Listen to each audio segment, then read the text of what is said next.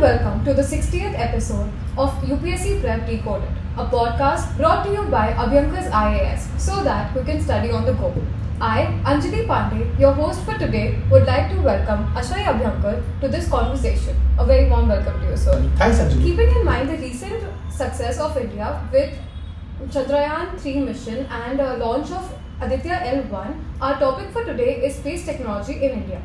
So, before we get into its contemporary relevance, sir, would you help us to trace back the journey of space technology in India? Yeah, it's a very interesting journey, Anjali, particularly for all our listeners. Because when you look at space technology in this country, one interesting idea to keep in mind is that this journey had started almost at independence thanks to the efforts of Dr. Vikram Sarabhai. This was conceived in an area that he called as a retreat, an invitation for young scientists and nimble minds to come and spend time to brainstorm and see where space technology could be taken. And this was not only with regard to space technology, it was also with regard to nuclear energy.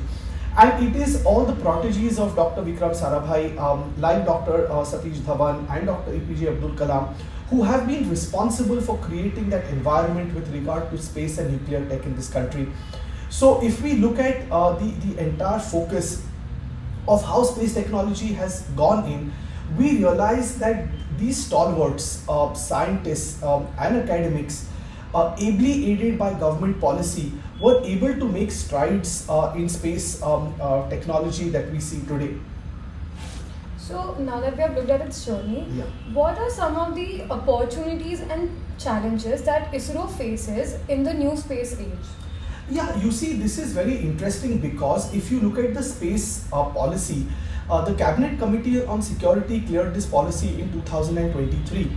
And if we look at the nascent steps that we're taking in space technology in India, you would see that the recent Chandrayaan-3 mission that you just spoke about is a mission that was probably with a cost of about $75 million.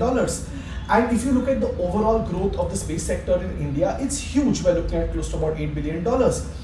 But when you see the entire focus of space tech, and the government understands this very, very clearly, that it will need entrepreneurship and private sector support.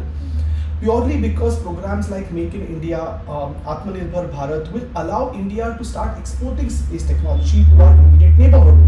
And the fact that we are able to have these missions to the moon with such an optimized cost, it's definitely a very, very strong way forward. So, sir, to conclude, how important is the space sector and its innovations for India to reach its goal of $5 trillion economy? Again, a very, very good and relevant question, Anjali, because when you look at space technology, there is a lot of focus on whether we are looking at the civilian space or the military space.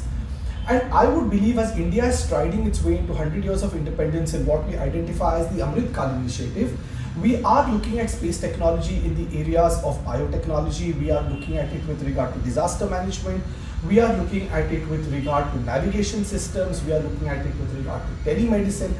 So this is not only going to spur the economic growth of the development, the economic space of development, but is also going to be focusing on the HDI factors. Right, India has also become a signatory or rather participant to the Artemis Accords, spearheaded by the United States, which looks at pushing a man on the moon again by 2025. So this is just the beginning of many, many more beginnings for India in the space sector. Challenges are there. You see, everything is going to have certain roadblocks. For example, private sector development and private sector initiatives and investment is going to need certain SOPs and rebates from the government, particularly with regard to some kind of a rollback or reduction in GST, better investment opportunities and better hand-holding. So these are things which are minor differences. I believe that they can actually be ironed out pretty well. Thank you so much for your time, sir. And to our listeners, if you enjoyed this podcast, do like, share and subscribe. Your suggestions and inputs are always welcome, and you can contact us through info@abhyankaris.com. Show us love on our Instagram, Facebook and Twitter handles that go by the name Abhyankar's IAS. Do not forget that these podcasts are also available on Spotify, Google and Apple Podcasts. Keep listening and stay tuned for more.